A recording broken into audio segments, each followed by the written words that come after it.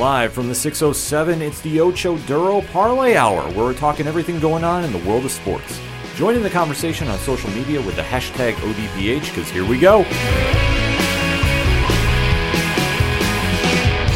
Instead of looking deep inside, every word I have to say, keep it simple. Welcome to an all-new edition of the ODPH podcast, better known as the Ocho Duro Parlay Hour.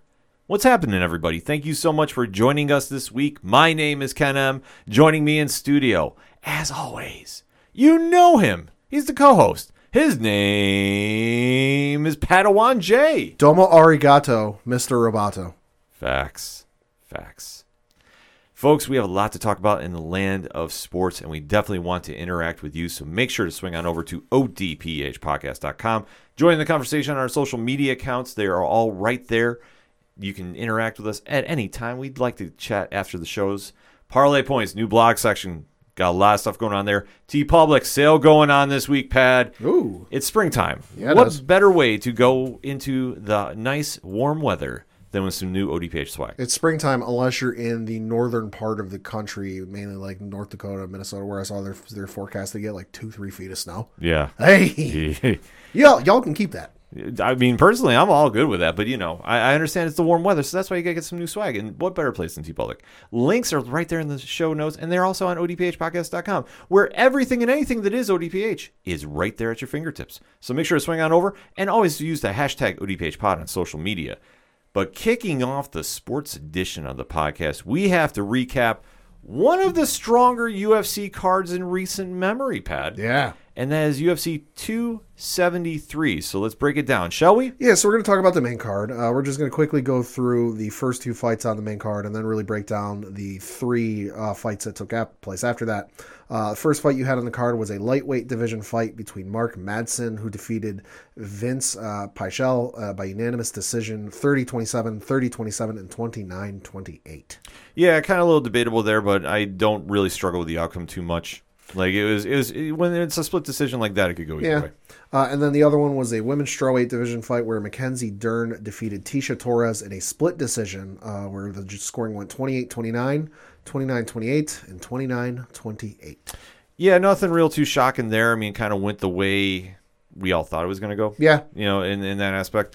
But this was just kind of a little tip of the iceberg. Obviously, the prelims was doing some good things too. Yeah. But now we jump into the meat and potatoes, as they say, of the card. Yeah, so the first fight we're going to talk about here, or the next fight, I guess I should say, it was the highly anticipated welterweight division matchup between Kazmat Chimaev and Gilbert Burns. Of course, Chimaev, as we mentioned last week, had not lost in any goddamn thing that I can find, professional, amateur, or any other sport. The dude is like a ridiculous win percentage, which is 1,000%. Yeah. And the fight ended up lasting longer than I think a lot of us figured it would, with Kazmat Chimaev emerging victorious by unanimous decision, 29-28, 29-28, and 29-28. So this fight was a true test to see where Chimaev was really standing. And this is one thing that when the UFC has these hype train fighters, as we like to call them, Yeah. when they're really tested against the elite of their divisions, Right. we really see if that train can stay on the tracks or if it falls completely off. Chimaev weathered the storm. I'm not saying that he looked great in this, Right. because I think that this is the first time we've seen him with real competition. Mm-hmm. And I think that for everybody that said he's ready for Kamaru Usman, needs to fall back a little bit. Not yet.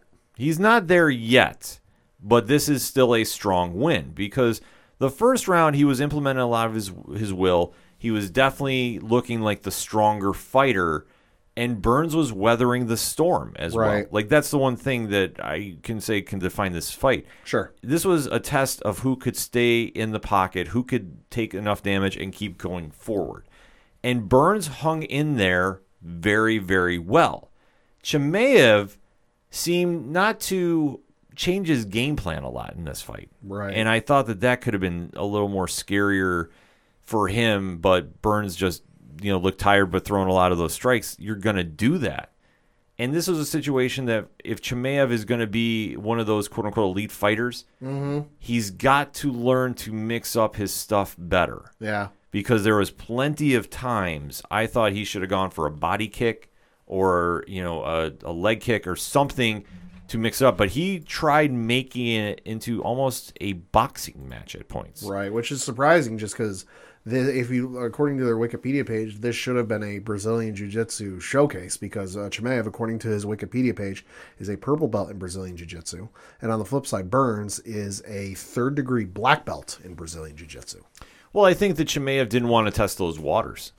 Going against a third-degree black belt, I understand it. Yeah, no, I understand completely. He even took him down. Like, that was the one thing, too, that he was handling him okay on the ground, which I was kind of surprised at. But don't take anything away from Burns.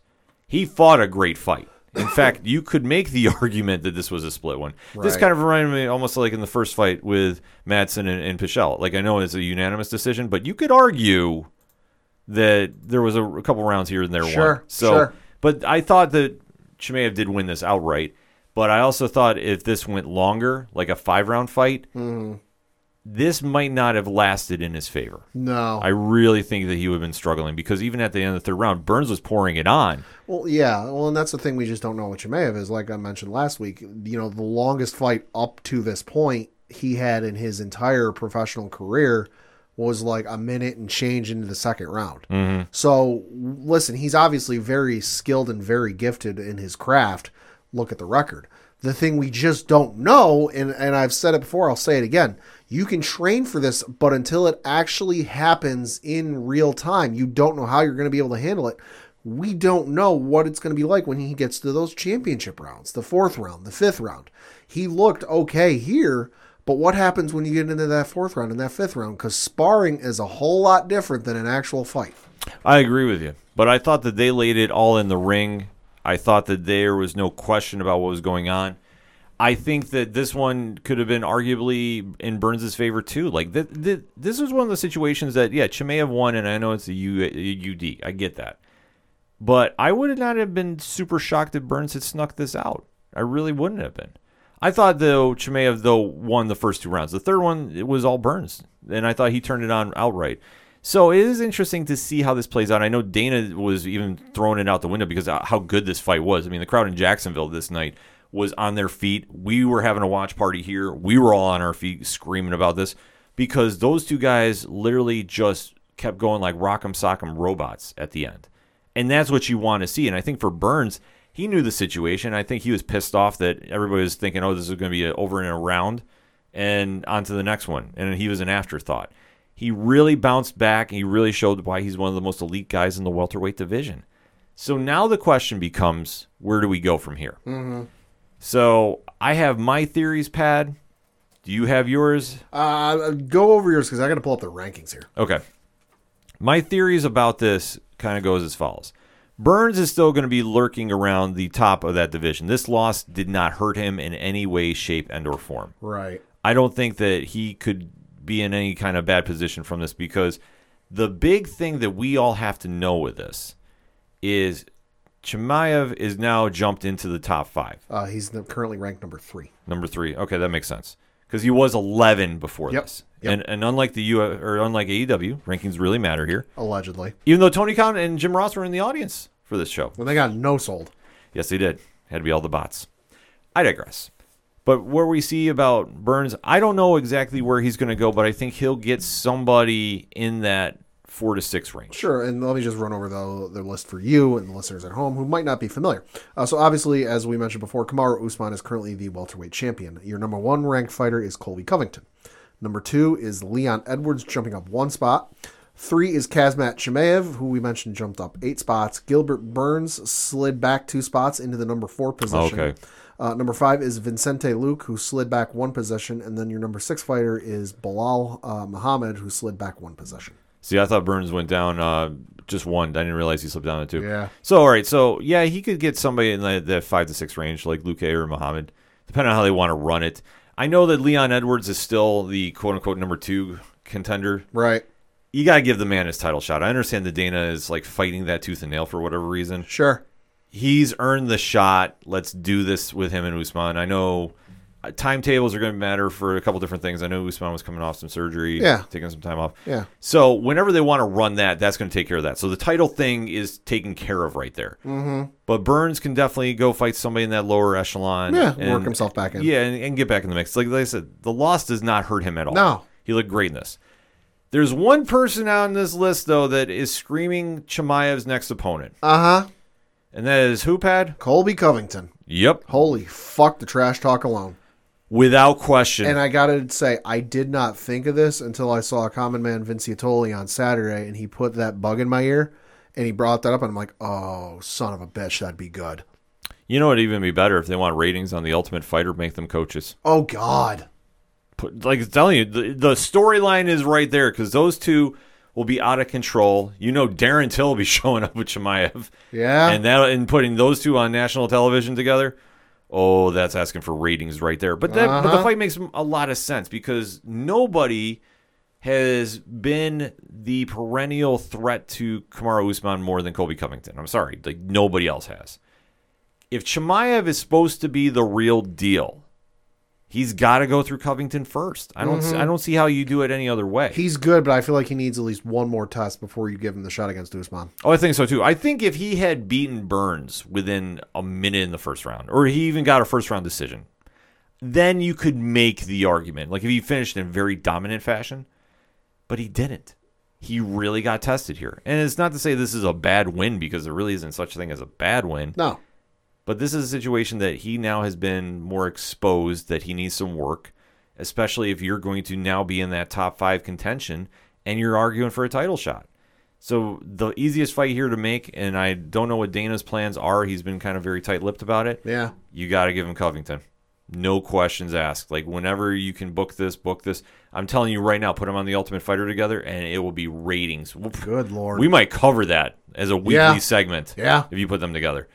But either way, this was the fight of the night. I know Burns got his full fight win bonus from this. That's how good this fight was. Oh, yeah. This was the real main event. Because as we talk about the next 2 fights, though, not saying they were bad. Right. But this is the one that everybody's talking about. Yeah, so the next one was for in the bantamweight division, and this was, I guess, to unify the belts, if you want to use pro wrestling terms. Yeah. Where you had interim champion Peter Yan taking on actual champion Aljamain Sterling, and you had Aljamain Sterling defeat Peter Yan via split decision, with the scores going 48-47, 47-48, and then 48-47.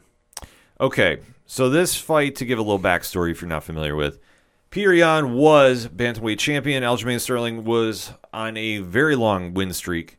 Finally got his title shot after much delays. In this fight, the first one, Sterling won the first 2 rounds and then started gassing a little bit. Yep. Peter Yan let his emotions get the best of him, and as Sterling was a downed opponent, Yan gave him one of the hardest knees to the face I've ever seen thrown physically. For those of you keeping track at home, this was back in UFC 259, which was on March 6th of last year. Correct. Since that point, Sterling has not fought. He won the belt during that match. And obviously, he's been healing up from this. It's been a long, drawn-out storyline, to put it more in wrestling terms. He's been gone for what reason, Ken? Reasons. So we finally got them back in the cage together. Yan won the interim title. They're going to finally unify this. And when they got in the cage, it went a little different than I thought it was going to go. Okay. Because the first round, you could argue a bit. Sterling won. You could make that argument. Did I make that argument? Not necessarily. I thought Yan did enough to win, but I could see where some judges would say that. Yeah, you could be talked into it. Yeah. The rounds that Sterling won outright was round 2 and round 3 because he had ground control on Yan. Could not finish him, though. I want to stress this. It was almost like a lay-and-pray type deal to a degree because everything Sterling was trying to do, he couldn't get anywhere with. Was it a point that they should have stood him up? I don't think so. But it was a situation that he just had control of him for a good 3 minutes of each of those rounds. Easy. So he won those outright. No question about that. However, I thought Yan looked stronger coming in that 4th round. In that 5th round, I thought was really his defining moments. All right, so I dug up the official UFC scorecard, courtesy of the @UFC News Twitter account, and they got a little check mark, so it's official. So the one judge, Sal D'Amato, gave the first round to Aljamain Sterling. One of the other judges, Christopher Lee, no, not that Christopher Lee, another Christopher Lee, gave the first round to Peter Yan, and then Alicio Rodriguez gave the first round to Aljamain Sterling. Yeah, like I say, that's the one that's debatable, and like I say, I could see where they gave it to him. Like Sure. it was close. Like it was very, very close. But I thought Jan did enough to get that first round. But the second and third, once you have that kind of judge mentality, so to speak, that's a lasting imprint. Right. Like, if he lost that first one, well, he lost these other two. Well, the fight's almost done. It's pretty much over. Right. It's a tough thing. Like, in my opinion, that's what it Sure, felt like. So sure. I want to trust that. But this is a situation that I thought Jan looked strong at the end, but it came up short. And even Dana White said in the post presser, if I'm not mistaken, that he thought Jan won the fight. But this is something that Aljamain Sterling, listen, I'll give the devil his due. He did win this outright. He went in there and he fought. Do I agree with the decision? No, but I understand it. Yeah, well, and that's why we always say, don't let it get to the judges' scorecards. Like, if you are the fighter and you want to win decisively and not leave it up to these judges who, let's face it, they can be fickle. They can flip-flop and make bizarre decisions that make sure. absolutely no goddamn sense. We've seen fights in the past. I can't remember the names, but watched a guy get his ass absolutely kicked to the point where we're like, yeah, fighter A clearly kicked fighter B's ass. All right, and then you get Bruce Buffer in the octagon. All right, we go to the judges' scorecards, and they give it to the guy who got his ass kicked. And we're like, wait, what? Yeah. So that's why we say, don't leave it up to the judges. Win decisively. And that's the question that had to be done here. And I think for Jan, he needed to have the finish, and he just didn't. So Sterling hung in there. I will give him his credit. He did. But now is where things get interesting. You got those rankings up? I do. So for the bantamweight division, Aljamain Sterling is still your champion. Peter Yan is still listed as the number one fighter. It looks like they haven't updated the rankings for this division. Because after that, you got TJ Dillashaw at number 2, Jose Aldo at number 3, Corey Sandhagen at number 4, Rob Font at number 5, and then Merab Dvalishvili at number 6. And then you got Dominic Cruz at number 7, Marlon Vera at 8, Pedro Munoz at number 9, and then, this has got to be a typo because there's 2 9s here. So I'll say number 10, Song Yadong. So where it gets interesting is after this fight, a noteworthy fighter declared he was making a comeback. Oh, yeah, I did see that. And he did put in for the USADA pool. Yeah. And Pat, who was that? I'm blanking on the name, but I did see it. Henry Cejudo. Thank you, Cejudo. So the champion, love him or hate him, former bantamweight champion, former flyweight champion, a very polarizing figure in MMA, is now made his intentions known. He would like to fight Aljamain Sterling. I am never one to leapfrog a division, but I gotta be honest. I really want to see this fight. And I'm looking at his record. Henry Cejudo has a record of 18 matches, 16 wins, 2 losses. His only 2 losses coming in back-to-back bouts. He lost to Demetrius Johnson back in 2016 where he got knocked out. And then to Joseph Benavidez, the very next fight. That was in December of 2016. Since then, he was on a 1, 2, 3, 4, 5, 6 fight win streak, defeating the likes of Wilson Reese by TKO, Sergio Pettis by unanimous decision, Mighty Mouse Johnson by split decision, Arguably. TJ Dillashaw by TKO, Marlon Moraes by TKO, and Dominic Cruz by TKO. And if you're wondering, his last fight was on May 9th of 2020. Yeah, so this is an interesting thing to see him come back. Like, obviously, when he left, he was trying to be Triple C and do all that nonsense. And, like, listen, I understand about fighters having a little ego about this. I get this. But, he was kind of playing up a little too much for my liking. But taking the physical challenge that would be for Aljamain Sterling, this is a fun fight. Yeah. I gotta say this. I know that they're saying, well, TJ Dillashaw would be the number 1 contender. Yeah, sure. I get that one, too. But there's something about Cejudo coming back and taking on Sterling that I think screams a little more money to me about that. Right. Like, nothing against TJ, because I'm sure that he'll get a top contender in there. In fact, if he hasn't already fought Peter Yan, I think that fight would be a great one to make. Oh, yeah. It's escaping me if they fought already or not. But it's a situation that I think that would be the most logical stuff to do. Oh, absolutely. Because I think that Yan, like, unfortunately, he lost. He took it in great stride. He's, going back in there. I know Sterling was like, I'll take on whoever. I think that he really wants to fight Dillashaw.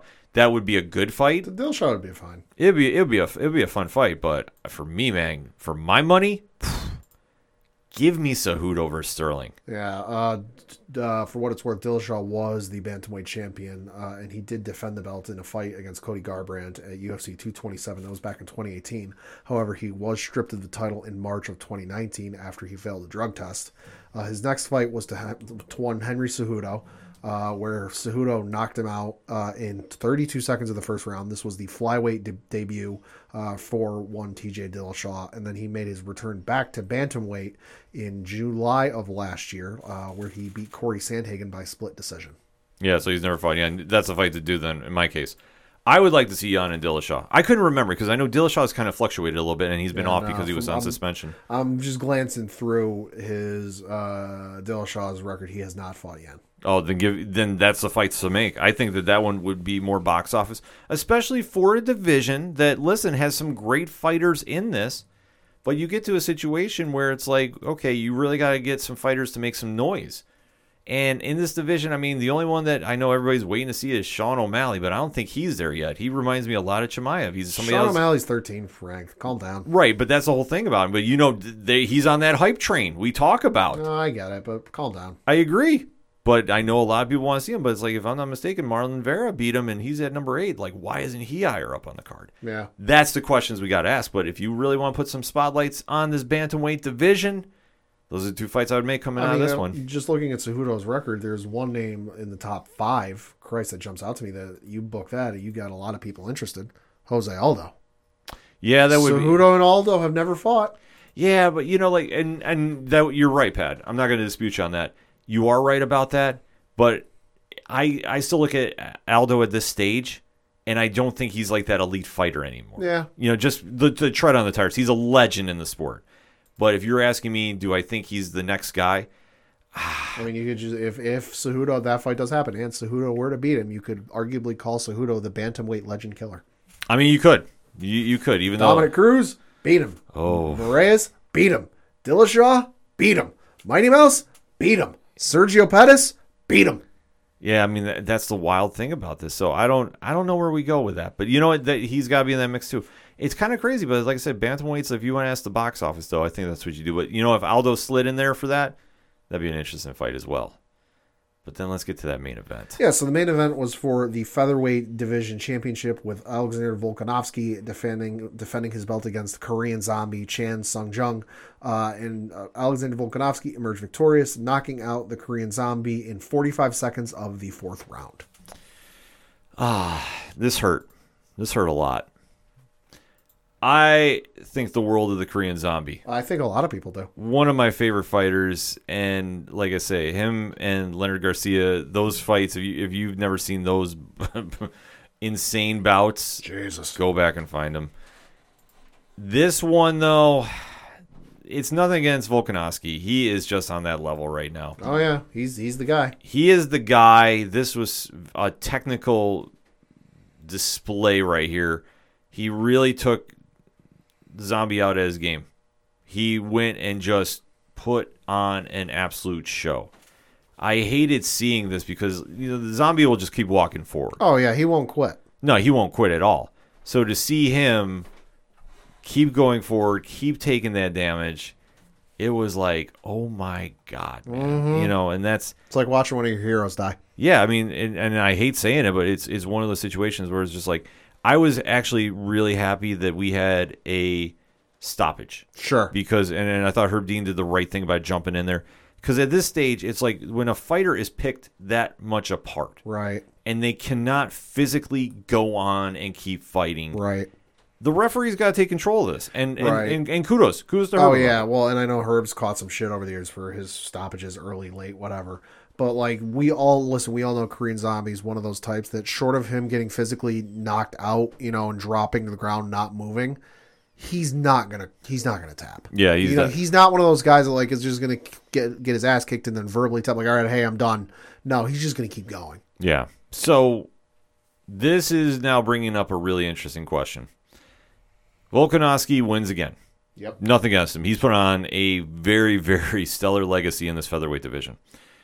Where do we go from here? Because if you look at who he's fought in this division, Pad. Yeah, I'm flipping back and forth between the taps right now.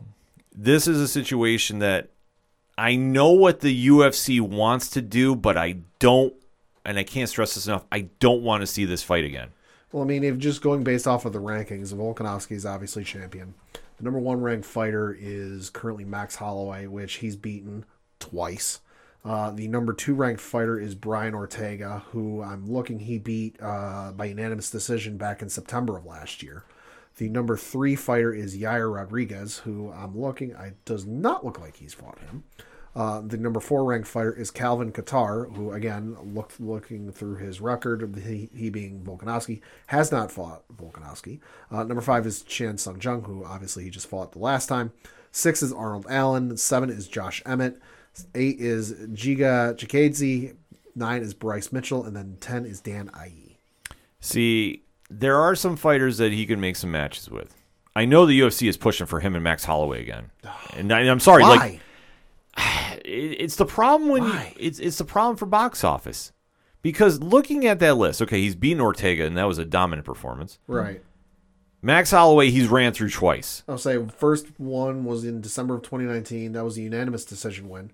Then his very next fight was in July of 2020 against Holloway again, and that was by split decision. Yeah, which I don't even think that should have been a split. That was just him tearing him apart.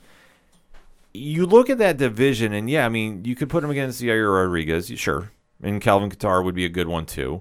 Arnold Allen, I know they're high on. They're very, very high on. But too soon. But I agree with you. I think it's too soon. In fact, I think that could be somebody that maybe the Korean Zombie should face if he wants to keep going. Sure. But at this stage, I got to admit, like, it's one of those situations where I don't want to see him fight again. Yeah. At least, like, not in a situation where he's looking like the skills have passed him by. I mean, he's... Right. I mean, he just turned 35 years old. His birthday was on March 17th, so happy belated birthday. Mm-hmm. And then for his professional record, he does now have 24 fights under his belt. Yeah, so, like, it's a tough thing because when you look at the body of work, and you're probably saying, oh, 35, that's nothing. He's got tread on those tires. He's also got however many years of military service he did, which is added on that we just can't factor in. Yeah. Well, we factor it into the tread on tires. We can't measure how it factors in. Right, but that's the big X factor. So with him, it's a situation where I don't think he's going to get near another title at this stage. No, barring some sort of like mystical run. Right. So Allen would be a good fight against him. I would say if they really wanted to do one, and I'm just thinking Korean Zombie's still a name, put him against Bryce Mitchell. Sure. That one, I think, would make a lot of sense Sure. to do because they're very high on him. Mitchell came back, looked great. So why not make that fight? But then when you talk about Volkanovski, okay, you could do Rodriguez, you could do Kattar. He did make a comment, though, that's now been circulating a little bit. And he is thinking about going up to 155. I think this is a brilliant move. Okay. Now, I'm not a big fan of if you're a champion going up and doing double duty. I mean, unless you're like Amanda Nunes. Right. But I think that for him, I'm looking at this and I think this would be a very, very interesting mix to see him in that top 10 of the 155 class. Because he is a very big guy at 145. He'd probably be as equally sized as most of the 155ers. But this is the question now of he's been so dominant at 145. How much is left to keep him interested? Not much. I'm just flipping back and forth between, his record and then the rankings. He's beaten most of the guys in the top 5. Right. So now you sit there and go, what do we do? I think if you throw him in that mix, that'd be good. Or unless you can talk somebody in from 155 to go down. That's a little tough, but you also have to look, at the 155 rankings, and if there's somebody there that's not necessarily in that title contention. Ferguson, maybe? I mean, Ferguson could. I mean, it's a tough cut, though. I could see it happening. I think, if you could talk into somebody in that lesser, like Dan Hooker, if he could make that, I know he's on more of the back end of it. Yeah. I think that might be an interesting fight at 145. Yeah. Or even if I know Dustin Poirier has danced around at 145 a little bit. I know at this stage in the game, I'm not sure if he wants to cut additional weight, but he's somebody else that could be in that mix. And plus, I mean, if they really want to do something wild, pending on what happens in May, if Charles Oliveira wins, Charles Oliveira used to fight at 145. Yeah. If you want to do a catch weight just to say you did, right. Albeit though you would log jam the division, and I don't like that. That's a fight you make. But I could also see if you want to try testing even like a Michael Chandler, like even if like I say, but it's the extra pounds cutting. So like I say, this is kind of like dream booking. Right. So looking at the 155s, like he could fight against somebody like that because I could see him coming up and fighting somebody at 155. And I think Chandler and him at 155 would be fireworks. I think that could definitely happen. Depends on what goes on with, obviously Oliveira and Justin Gaethje are throwing down in May. That's going to be a big domino effect about who gets matchmaked with who. So if Volkanovski really wants to make that jump, I'm not disputing it. Right. I think at this stage, it might be the smart idea. Because honestly, I don't care about seeing him and Max Holloway again. No. I'm already going to tell you, it's going to be a boring fight. I hate saying this because I love Max Holloway. Oh, yeah. But it's going to be a boring fight because Volkanovski's just on a different level right now. And that's where I'm looking at the ranking right now, and I'm not seeing anybody that's really on that level with him. I'm sorry. He's beaten the one guy I thought there was, and that's Brian Ortega. Easily. Where do we go from here? It's the big question we got to ask. So that's what we're going to pose to you, ODPH Society.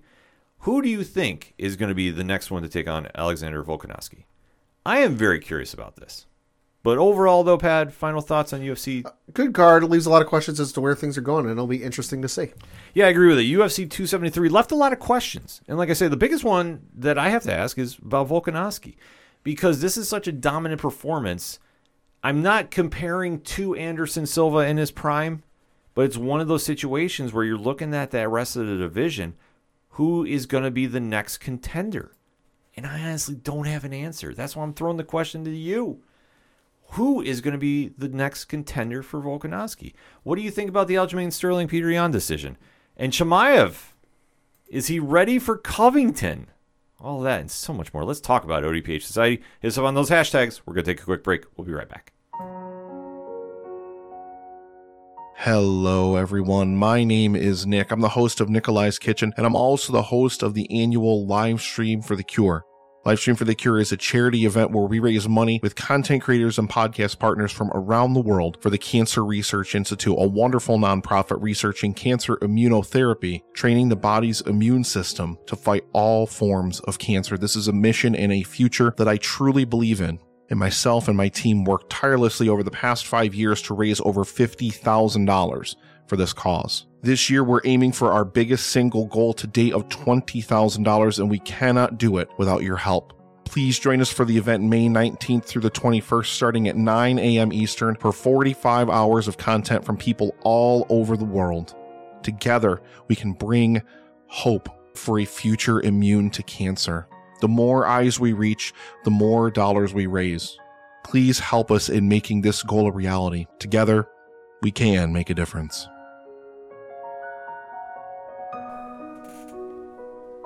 Coming back for another segment on this edition of the ODPH podcast, and we have to talk some basketball. Yeah.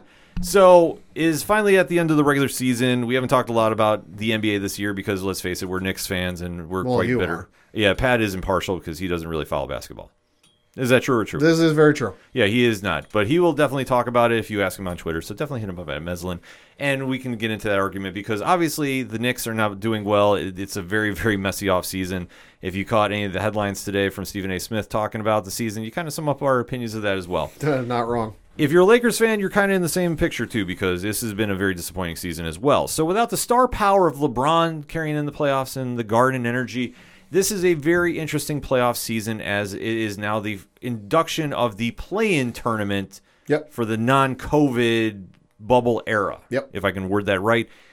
We are going to try breaking this down best we can. This is fucking confusing and stupid. It is. So bear with us. We're getting all the information from NBA.com because it is confusing on how it's set up. So hear us out. You have your traditional 8 seeds for each Western and Eastern Conference. Yep. However, they're doing a play-in for 4 teams of each conference. Because they suck, and we want to give them another opportunity to suck even more. Yeah, and I really struggle with this because I'm not a fan of like participation trophies, and yet this feels like this is for the NBA. Yeah. I understand when they did it in COVID and I in the bubble, and I get that. And I did too. I have zero issue with it. I did too. But to carry it over now that things are at least closer to normalcy, Yeah. I don't agree with doing this tournament. No. And I think that it's very, very foolish. But yet here we are. So playing tonight as we are recording, and Pat will verify my schedule about this because, like I said, it's very confusing on how they did the press for this. Yep. You have the number 7 seed in the East, the Brooklyn Nets, and all their drama, taking on the surprise of the NBA, the nut everybody was talking about, and that's the Cleveland Cavaliers. Yeah, that is taking place at 7 o'clock Eastern on TNT. Correct. So the winner of this becomes the 7th seed in the East. Yep. The loser, though, gets another shot at redemption Hey. because they will face the winner of the 9-10 game between the Atlanta Hawks and the Charlotte Bobcats. Hornets. Charlotte Hornets. That game takes place on Wednesday, 7 o'clock Eastern on ESPN. So they take on the winner of that game. Loser is done in packing their bags. Yes.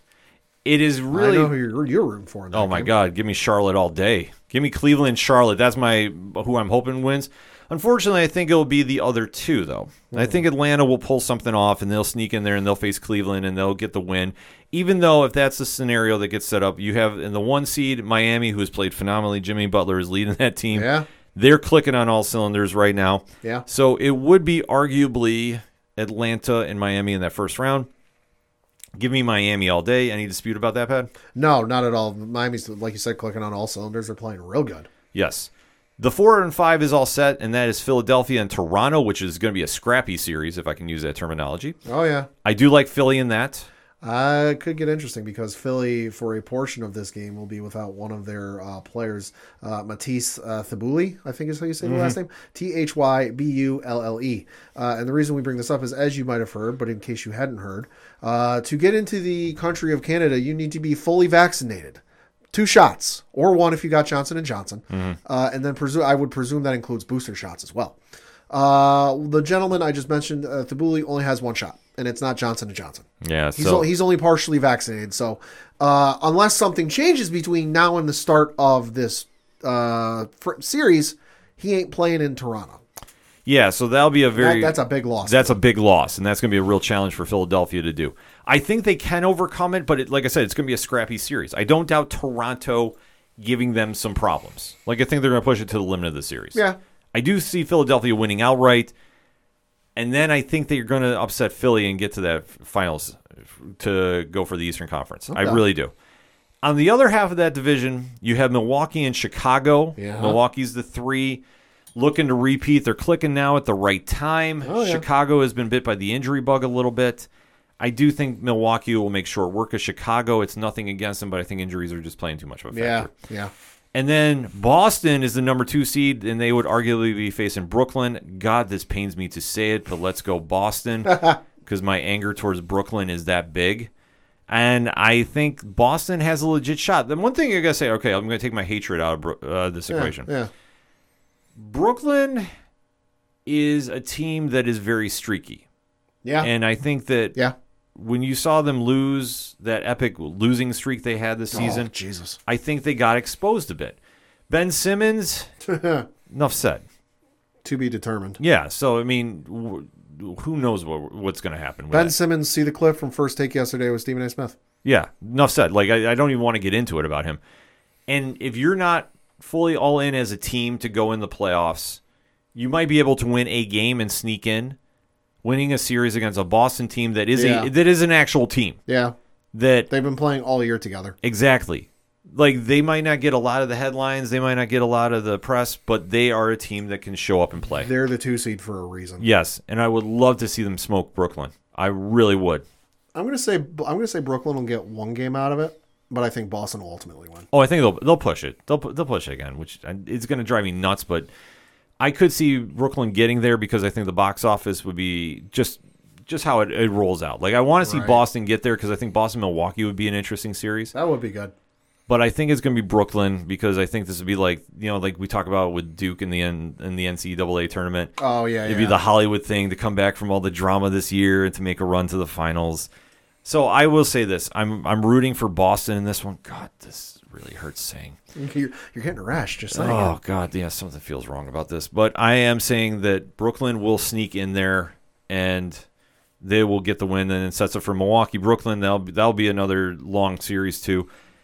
And then I don't know if Brooklyn will get that far. I think Milwaukee, like I say, they're hot at the right time. Right. So if you're hot at the right time, that does carry through. So I do think the finals for the East is going to be Milwaukee. I'm going to say they're going to be Brooklyn, and I'll be celebrating very heavily at OD Parlay Hour on Twitter. Yeah, I don't think Brooklyn's getting very far with this. I mean, let's face it, you and I have played more basketball combined than this team has as a unit. Yeah, and they don't play as a unit. Like, that's the one thing about this. In my opinion, I don't feel that this team is a team. I think you have some individuals that show up. It's like an NBA 2K game where like you go into the settings and like you're able to make any trade you want without any repercussions or the computer telling you no. Yeah, that like you just do it for fun shits and giggles. I remember the one year my brother was playing an MLB The Show game, and he basically took like the best players from both All-Star teams and put them on the Yankees. And I'm like, and I remember he had Ivan Rodriguez in left field. I was like, what the fuck are you doing? Oh, I'm just having some fun. All right. Yeah, so I think you're going to see a lot of like that happen here. And like I said, I think Milwaukee and Philly is going to be your finals. And I'm going to say Philly. I stuck to my guns about this. I'm going to say Philly's going to get to that NBA finals. I think this is finally the year they're going to do it. Put up or shut up time. This is, because they don't do it now, they're never going to do it with the current team they have. Joel Embiid will not win in Philadelphia if they don't do it this season. Mark the tape right now. I'm going to go out on a limb. That'll be my leap prediction. So that is being all from the East. Yeah. Any disputes? Any questions? Who you got? No, I agree with you pretty much on the whole thing of there. Okay. So let's flip it to the West. Yeah. So now we have to break down the 7th and 8th seeds again here. Yeah. So the 7th and 8th seeds in the West is Minnesota and the LA Clippers. Yep, and that game is taking place tonight as we record at 9:30 p.m. Eastern on TNT. But again, it's on after the first game, so it could be a little later. Yeah, so just bear with it in the time. So the winner of that goes on to face Memphis, the 2nd seed. The loser gets redemption, and they take on the winner of New Orleans and San Antonio, who are playing on Wednesday at 9:30 p.m. Eastern. But again, time it's on the same channel as the first game, and the channel is ESPN. Okay, so I'm going to go out on a limb right now. I'm going to say the Clippers are going to win the playing game. Okay. So I think they'll face Memphis. I think Memphis is going to destroy them in that first round. And then Minnesota, I think, is going to sneak in, and they're going to beat it doesn't matter for New Orleans and San Antonio. I'm sorry, they're not the teams old. Minnesota is playing very well, but I just think that LA is going to sneak in. Like something weird will happen. Like there's got to be an upset somewhere here. Current line is Minnesota by 3. Yes, like I say, that being that close, especially LA's home. Minnesota's home. Minnesota's home. All right, so that being said, yeah, that does make sense because usually home team gets a 3-point favorite to start out of the gate. Yeah. I'm going to say Minnesota will get there, but I think they're going to face Phoenix in the first round because Phoenix is the overall number 1 seed, and I think Phoenix is going to be too much for whoever comes out. Like, it doesn't matter out of those 4 teams. I think Phoenix and Memphis are going to win outright. I'm not saying a sweep of the series, Sure. but it's going to be pretty close. Sure. I understand, obviously, Phoenix is going in without their leader, Chris Paul. Yeah. But still, they're going to be okay. I think the Timberwolves are going to win the game tonight, and so that means they'll go on to play the Grizzlies, and that'll be a great matchup between those two teams.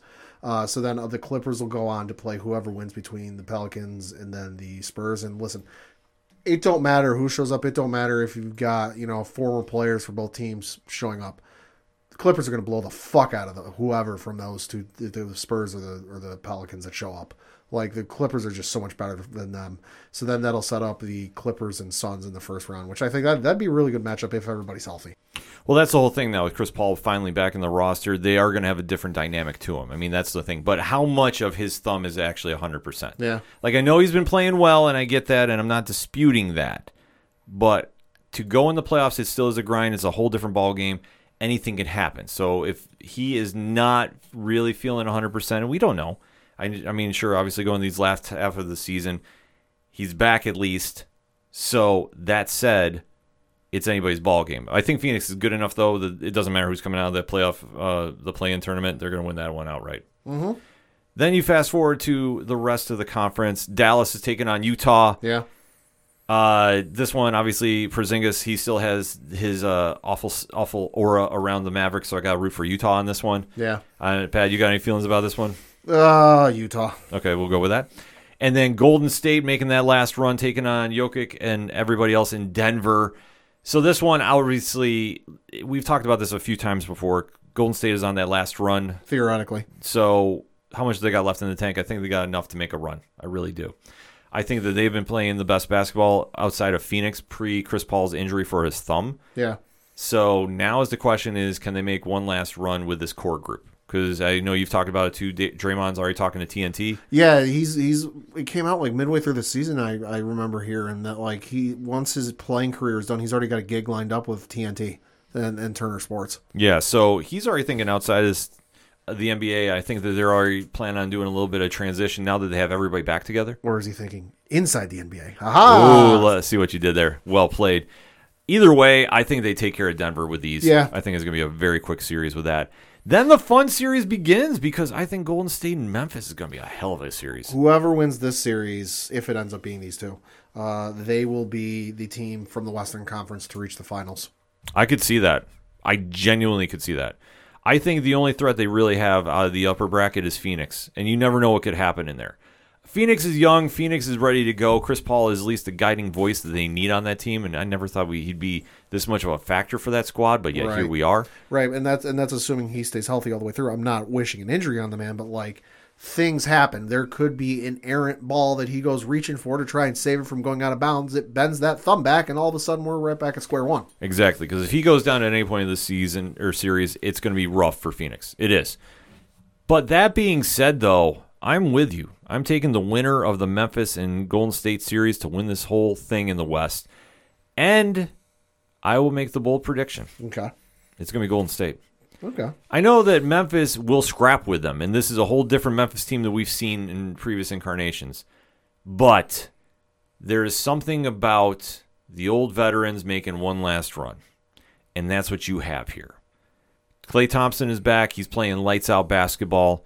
He's what Curry needs to get going, and then the rest of the team just kind of falls after that lead. Right. I think that they're going to give a good, long series to Memphis.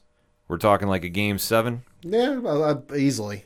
And then you get Golden State and Phoenix in probably the best pure shooting series of the entire tournament. Uh-huh.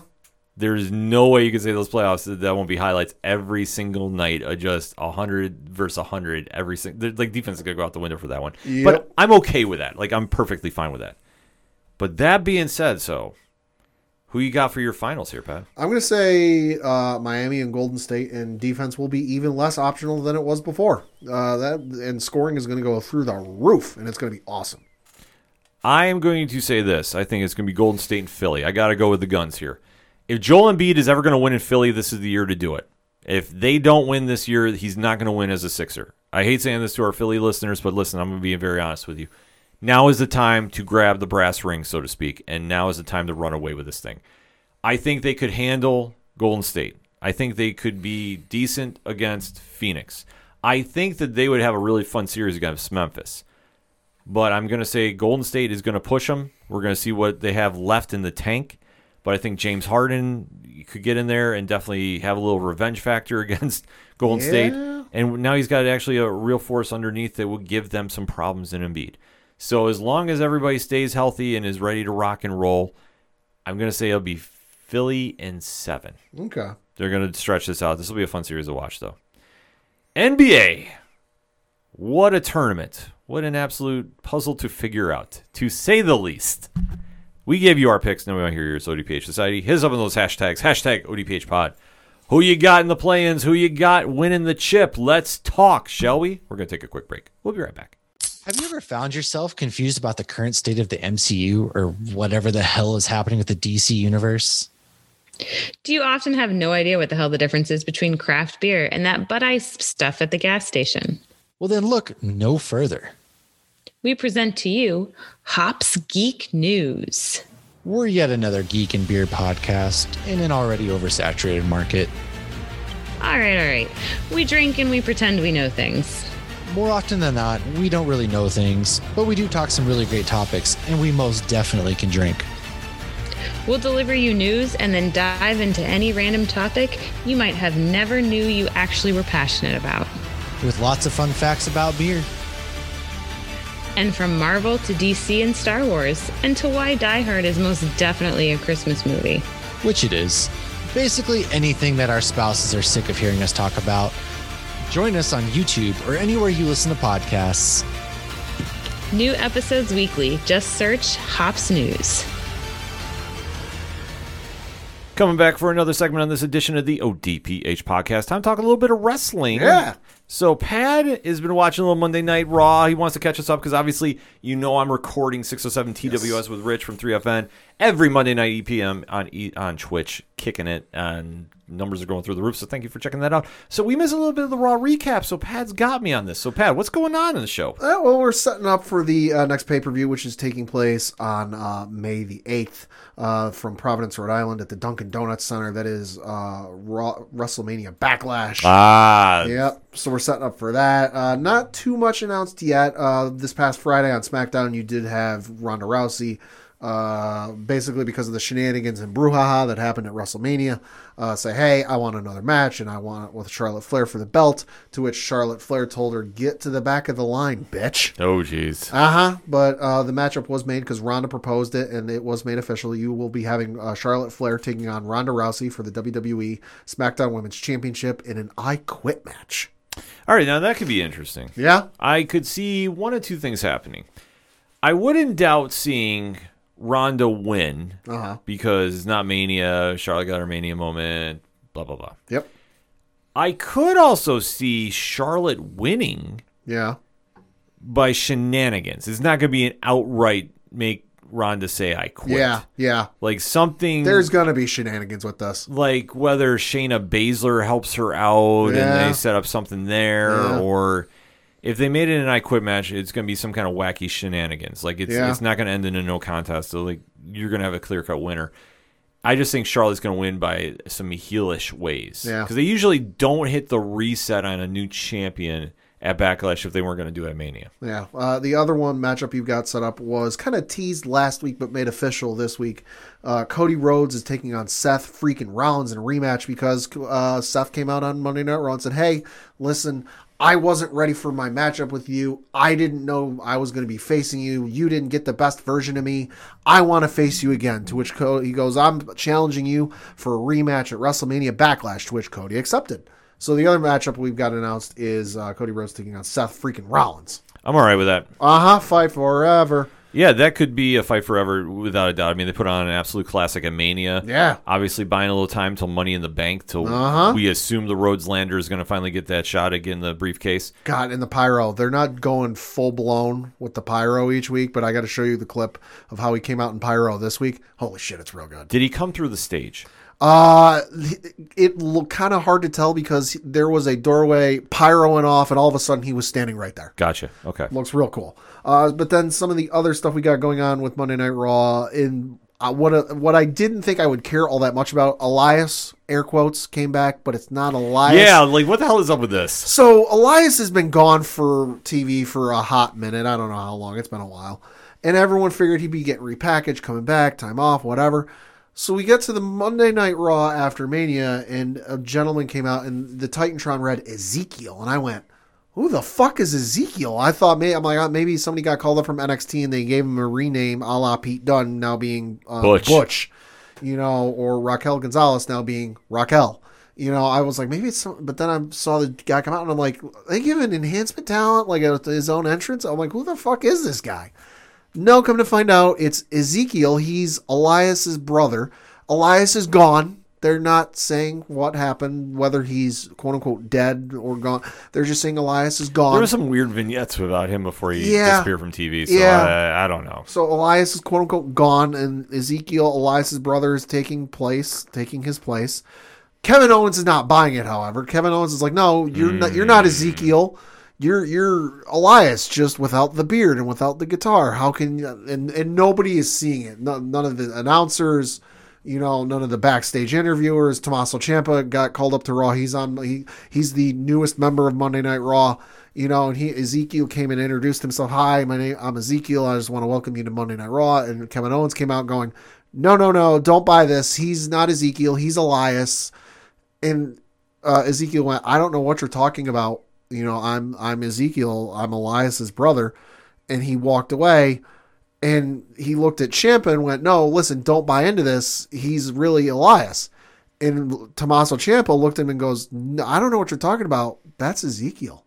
So Kevin Owens is appearing to be losing his sanity because there was an article, because Ezekiel posted to his Instagram page a photo of he and Elias together, clearly not photoshopped in any way, not in any way, shape, or form. You've even got Madcap. Yeah, you're showing me right now. Yeah. You've got Madcap Moss and the formerly known as Cesaro commenting on the photo that they were both there. They can both verify its authenticity. Kevin Owens shared an article that was written about it, and he said, help me at Sami Zayn. So, conspiracy theory. Conspiracy theory, here we go. Where this is leading, I have no goddamn idea, but I'm here for it because it's hilarious. This is something very interesting because obviously if they're getting Kevin Owens involved with the return of quote-unquote Ezekiel, that's a big move for the artist connected to Elias. So good for him. I mean, that proves they really want to push him as a babyface, which that could be interesting. Because I remember last time when he was doing the Elias gimmick and doing the guitar with it, didn't get over well. Like, he's better as a heel there. Oh yeah. So, case in point, Seattle. Yeah, exactly. So this one, we'll kind of have to wait and see how it plays out. But that's interesting though, with Kevin Owens getting involved with this. The other one they're setting up, they teased on Friday Night SmackDown, but you had Roman Reigns come out and basically go, hey, Bloodline's not done. I've done all pretty much I can, but I'm looking at, I saw all these great, and I'm paraphrasing, I saw all these great photos of my two belts at WrestleMania because I went there and I stomped Cowboy Brock. But then I look at my cousins and they've only got two belts and they're two people. Why not unify the tag team championships? So he ordered the Usos to go to Monday Night Raw and get those tag team championships from RK Bro. Mm-hmm. And you had the Usos show up on Monday Night Raw and utter the issue. The challenge was never given or confirmed or anything, but they're setting up for a title unification in the tag team championships between the Usos and then RK Bro because they're the current tag team belt holders. Makes sense. Obviously, WWE is not as, how do I word this, in love with tag team wrestling these days as much as like AEW or Impact is. Well, also their division isn't that great. Well, that's the thing. There's good teams, but there's not enough good teams to put between the two brands. Yeah, that's the problem. So this is a great segue to build that division back up. Sure. And obviously, if you have a strong team at the top like the Usos or, you buy RK Bro. Not super fan of those two together. Street Profits. Street Profits is another great one you can put up there. I mean, you do have the inklings to really make a great unified division. Yeah. But I think for what you're trying to do between both brands, it doesn't work. So this one, obviously, I think the Usos are going to get this one outright. So I think so too. That'd be awesome. I'm absolutely here for that. So that's all that's been going on there. But the news that was announced today, and it's massive news if you're one of our UK listeners. For the first time in 30 years, WWE is going to be having a pay-per-view in the United Kingdom. Ooh. Yeah, so reading from an article on SportsIllustrated.com, it says, quote, WWE announced on Tuesday that it will be holding a pay-per-view at Principality Stadium in Cardiff, Wales on Saturday, September 3rd, 2022. It will be the WWE's first stadium show in the UK since SummerSlam 1992 took place at Wembley Stadium in London. The name of September's event in Cardiff has yet to be revealed. WWE stated that ticket on-sale information and further event updates will be made available soon. So this is super big news because like the article says, WWE has not had a stadium show in the UK in like 30 some odd years. Yeah, I want to say SummerSlam? Yeah, SummerSlam 92. Yeah, I was trying to remember that, yeah. I remember watching that show live too. Yeah. Not at there, but I remember seeing it. Huge if you're a UK listener. Yeah. Wow. That is crazy, but good for them. Yeah. The UK audience is amazing when they go do the live shows. Oh my God, yeah. So they'll be that. You want to talk about a hot crowd that night? That crowd's going to be smoking. Very, very interested about that. Oh yeah. And I guess to flip it over the coin of AEW, because, I like to talk about it. Obviously, I do a lot of talking about it on Blogs Count Anywhere, so if you're following the blog, thank you very much for that. But there wasn't a couple announcements that came out a little after the show, or after the blog, I should say. So we did talk a little bit about Samoa Joe is going to be taking on Minoru Suzuki for the Ring of Honor television title. Should be good. Should be a great match. I think, though, unfortunately for Suzuki, he's going to be giving the belt to Joe. Yeah. And then we still have to wait and see what the incarnation of Ring of Honor is going to be with him with the belt. So that's going to be interesting. But the match that caught my eye that is just breaking now as we're recording, apparently one CM Punk does have an opponent. Oh. And that is one Penta.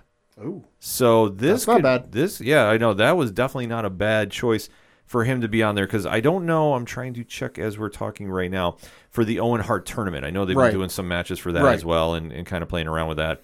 So I don't necessarily know if that's going to be involved with that. As it stands right now, no, it was just announced. Okay. So this is coming right from the man, the myth, the legend himself, Tony Khan. So this should be a fun match for Dynamite. I know they're like really trying to ramp this show up, which is good because obviously we've talked about this at length. Dynamite, in my opinion, and I know in Rich's opinion as well, is very hit or miss. Like they'll have a couple moments that you love and then a couple moments that you're like, what am I watching? But I think given Punk, Penta, that's going to be an interesting matchup. I think that we could see, obviously, Punk is going to win, but if he's going to be put on this magical win streak to go into this Owen Hart tournament, because I fully believe it's going to be him and Samoa Joe at the end of this. I think that that's what they're going to lead to for Double or Nothing. It's an interesting route to take, because now we could see Punk have that renaissance, and if he's been putting on good matches against the top of the AEW card, that's going to be one thing. I know he's been kind of hanging around doing the lower tier right now. Yeah. So this will be a really step up in competition. So I'm excited to see this match and really see how this plays out. I like Penta as a singles wrestler more than I do as a tag wrestler. Right. Unless they get him and Phoenix back together. Just it's kind of weird with AEW. But this match, though, I'm going to say this. Between those two matches, Dynamite actually has me very intrigued for this week. Oh, yeah. I got to say this. I usually kind of go in like, let's see what's going to happen. Because obviously coming off a hot Rampage as they did have, and yes, this was not a misspeak. Rampage was actually a decent show this week. Even a broken clock is right twice a day. Exactly. Dynamite can do a lot of damage if they get some, really quality matches and really as a selling point to fans to jump on board. Because that's one thing that, as we talked about on 607 TWS, they really need right now. Right. I think that these two matches could be it, depending on how the fan base reacts to it. Sure. So definitely have to tune in on Wednesday night and see what's going on there. But ODPH Society, we gave you a little bit of tease of wrestling going on because Pat is talking WWE. I'm talking AEW. We talk a lot of wrestling on 607 podcasts. I swear, I'm not a bot. He is not a bot. He promises you. Coach Duffy might be. That's why he might not be here. We might be retooling him a little bit to do a hashtag more hashtags.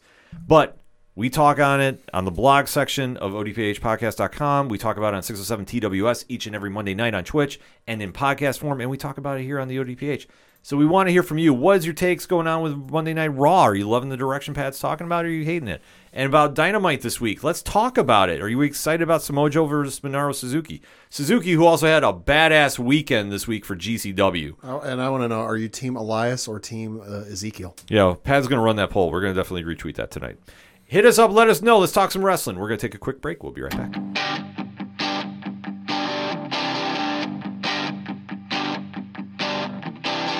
This is Tom from Tom Joe Lou, This is Matt from Sideroom Sounds. and you're listening to ODPH Podcast. Wanna go where no one knows my name, to the desert, the oceans, or the plains. 'Cause I wanna... Coming back for the final segment on this edition of the ODPH podcast. Pat, what you got? Got to talk a little local minute because the Binghamton Black Bear season is wrapping up here very soon, although they are in the playoffs. Where they are in the playoffs, I couldn't tell you. I went to the website. That's weird, man. I went to the website for the Federal Prospect Hockey League, and there's a section there for playoffs and scheduling. There's only one team listed, so stay tuned. We'll keep you informed on where they're playing.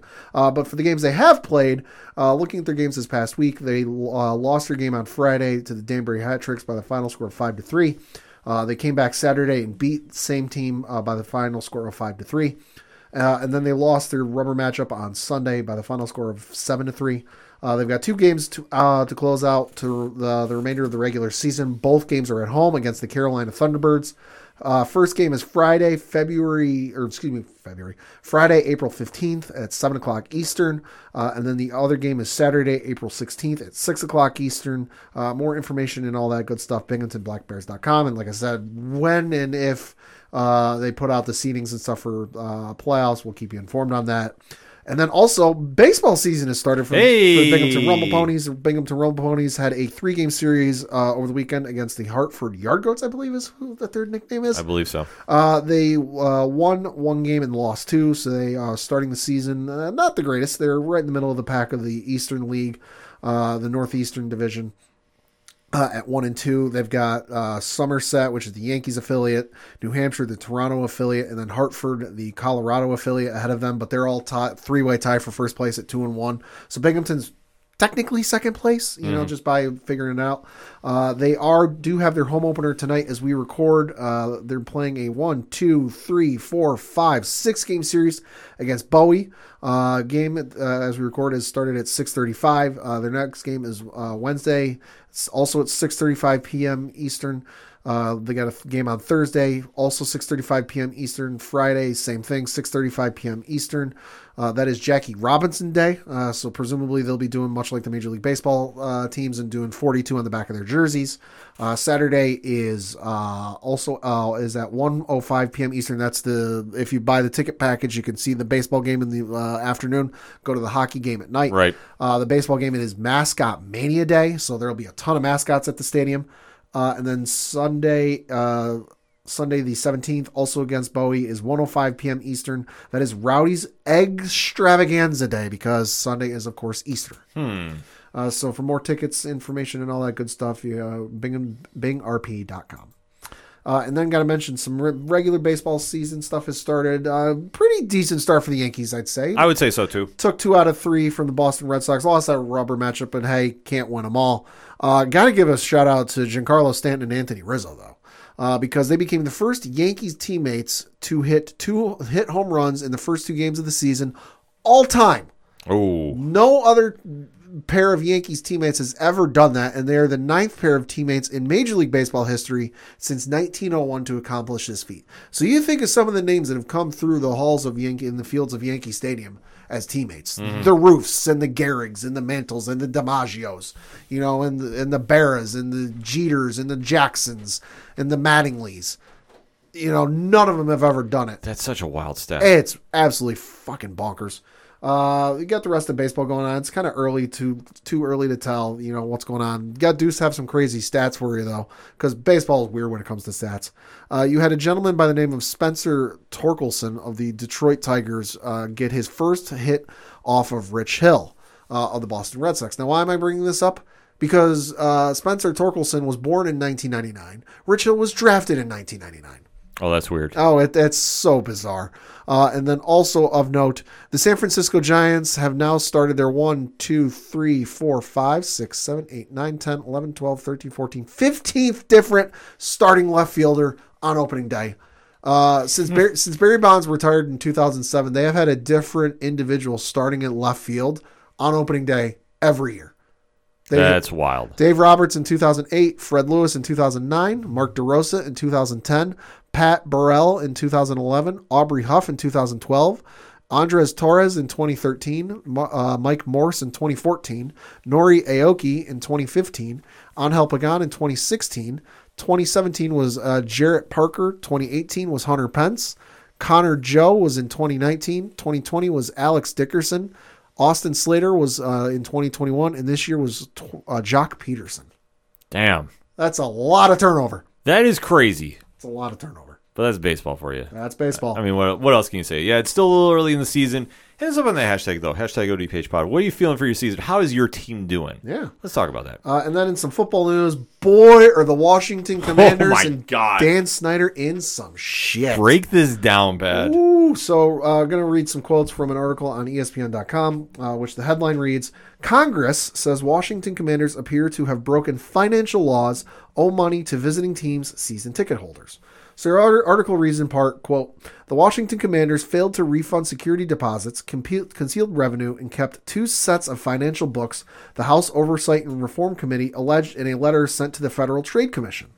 The 20-page letter detailed what the committee said was a years-long process of altering records to hide revenue that led to more profits for the organization. The allegation of financial improprieties were made by former longtime employee Jason Friedman, who, on March 14th, met with members of the committee as part of its investigation into the team's workplace culture.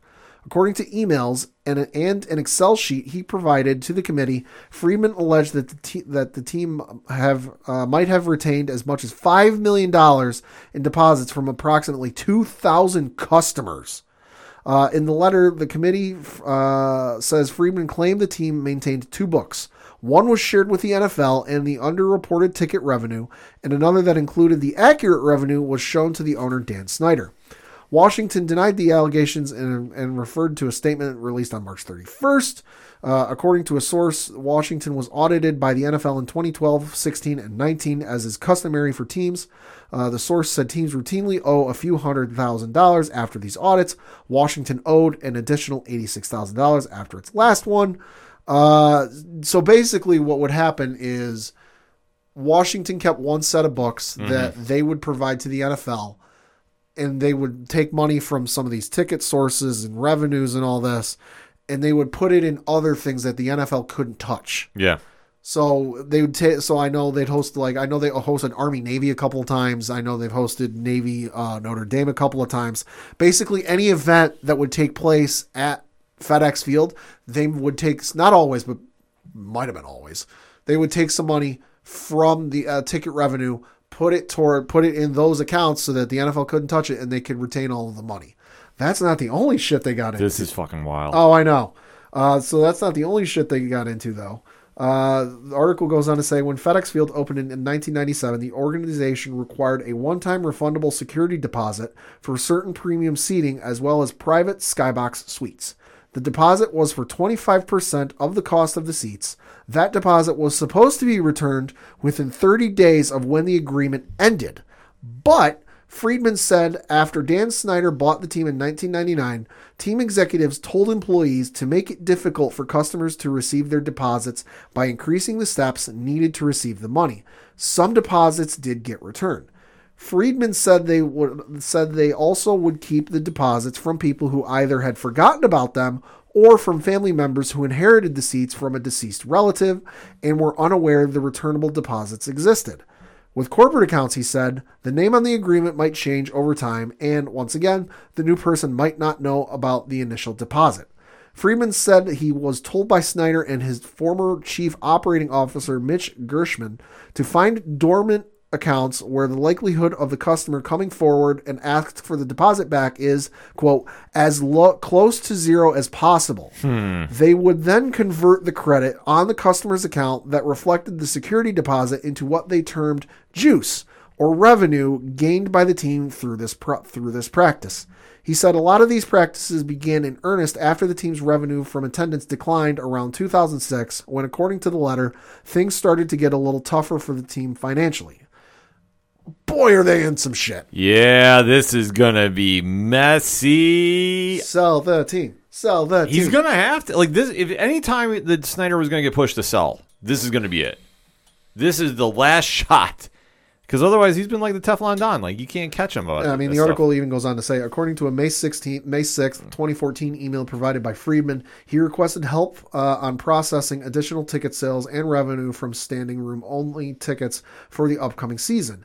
In the email, Friedman told someone that he was charging $55 per ticket, but they were priced at $44 in the system. Friedman was directed to apply the juice from that extra $11 per ticket to the Navy Notre Dame game to be held that same year.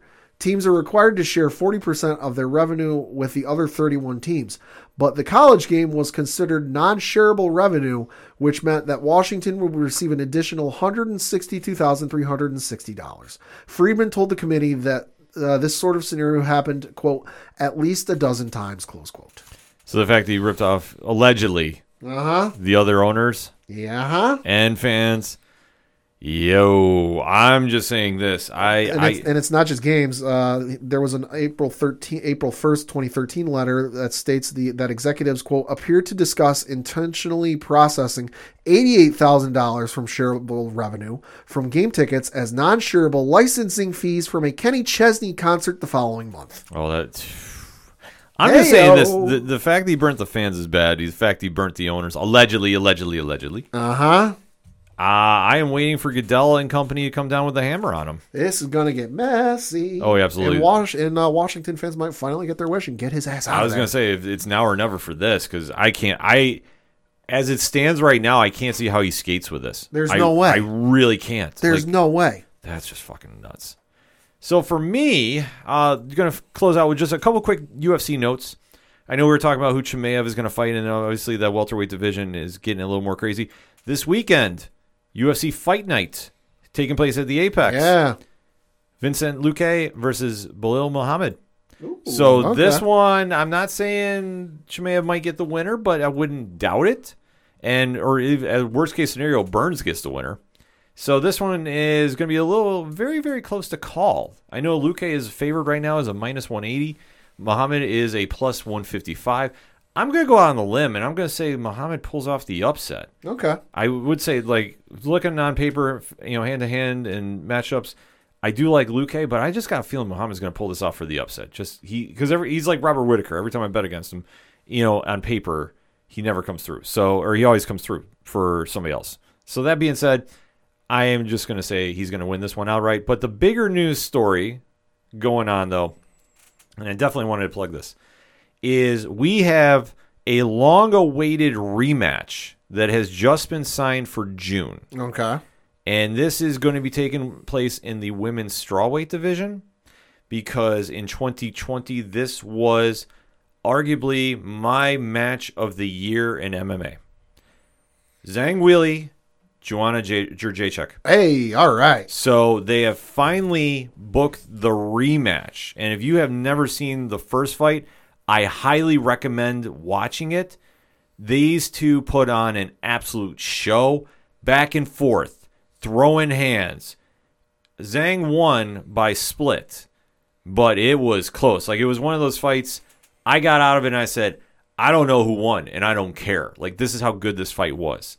Will they recapture the magic? It's usually tough to say, but I am okay with this because I think that this is going to be absolute fireworks for June. Like I say, UFC 275 is taking place June 11th. This is going to be a fight to watch. And, man, I don't have an early prediction, but I'm definitely going to be checking this one out. Like, I'm excited about this fight. You know what else I'm excited about, Pat? What's that? We have a friend of ours that we'd like to play at the beginning of the show. Yeah, huh? That made some noise himself. Ooh. Our good friend Brian Wolf, Uh-huh. who is very gracious to give us the intro song and outro, when we play him, has announced his EP is coming out Nice. June 4th. Nice. So if you are in the Austin, Texas area, Lambert's is the place to be that night. Go tell Brian you heard on the ODPH you should come down and check it out. He'll say, okay. You can tell him Ken said play some Nickelback. He'll appreciate that. He'll know the joke with that. But the new EP, according to his Facebook post, is dropping everywhere on June 4th, and he's going to do a live show at Lambert's in Austin, Texas. So doors open at 8 p.m. For more information, Pat, where do you go? ODPHpodcast.com. Right on, because you go to the music section. We have all of Brian's links right in there with all the other amazing bands we play on the whole 607 Podcast Network. So whether it's Shout at the Robots, Second Suitor, Tom Jolu, Yard Party, Floodlands, if we play them on this show, we support the hell out of them. Mm-hmm. And Brian, I'm super excited to see what he's got for new music. I know he's been very gracious to send us a song here and there, but this is just breaking about the new EP, so definitely go out and support it if you're in the Austin, Texas area. And like I say, Brian is a super cool dude, so we wish him all the best there with that release party. But while you're at the website, you want to check out Parlay Points, which you have new blogs dropping. I got a wrestling blog there. I got more comic blogs. We are going to coach Duffy to do the Nick Swan song this year. I don't care if I got to text him every day. Break him away from doing FanDuel. He will break away and give us something. That'll be up there as well. So new blogs, you definitely want to go check out. And thank you for everybody that's been reading them. Let's see. The TeePublic Store. Pat, what is going on this week? There's a sale. There is a sale. There's a very big sale going on. that starts Wednesday and goes through Saturday, I believe. Nice. But to find out, we'll be still obviously doing some social media posts. What better time to go get some new gear, new T-shirts, new mugs, new hoodies, new whatever for the spring and summer season, because it's going to be hot days and cold nights. You want to get stocked up. You want to definitely go do that. TeePublic is where is to be at for that. You can go check it right on the webpage. You can also check out the classified section, which has friends of the show, organizational link support, and Black Lives Matter, and all the amazing pod groups we're in. So shout out to the Inner Circle, shout out to the Apollos, and of course shout out to 607 Podcasts and 8122 Productions doing big things. The 4-year birthday party is going down at the end of the month, Pad. Oh, Lord. Willy Wonka and the Chocolate Factory. It's going to be which version? The older one or one of the newer ones? I want to say it's the older one, Okay, but I'm not 100% sure because I know it was just officially announced on the Patreon. So April 30th, that will be going down probably on twitch.tv/607 podcast. But in the meantime, definitely go support the guys over at 3FN. They're doing a lot of big things there as well. Anything and everything that is the ODPH. The directory, which how many providers are around? I almost forgot about that. 17,802. See, Pat's got the updated number. I don't keep track of this. All of that and so much more is at odphpodcast.com. So make sure to swing on over and check it out because that's all we got for this week. So for the one and only Padawan J, fuck the Astros. I'm your host, Ken M. We are not fans of the new NBA bracket, and we're just going to leave you with that. But thank you, as always, for listening to the ODPH podcast, better known as the Ocho Turro Parlay Hour. We'll see you next time.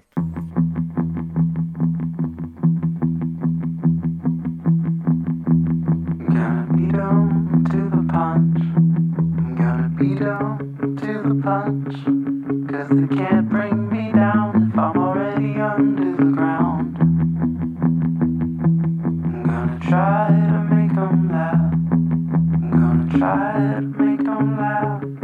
'Cause the laughing man's got nothing to say about me. They're judging only by what they can see. This behavior goes way back to ancient history. I hope one day I'll find a way to be free. I know I can't change them. All I can change is me.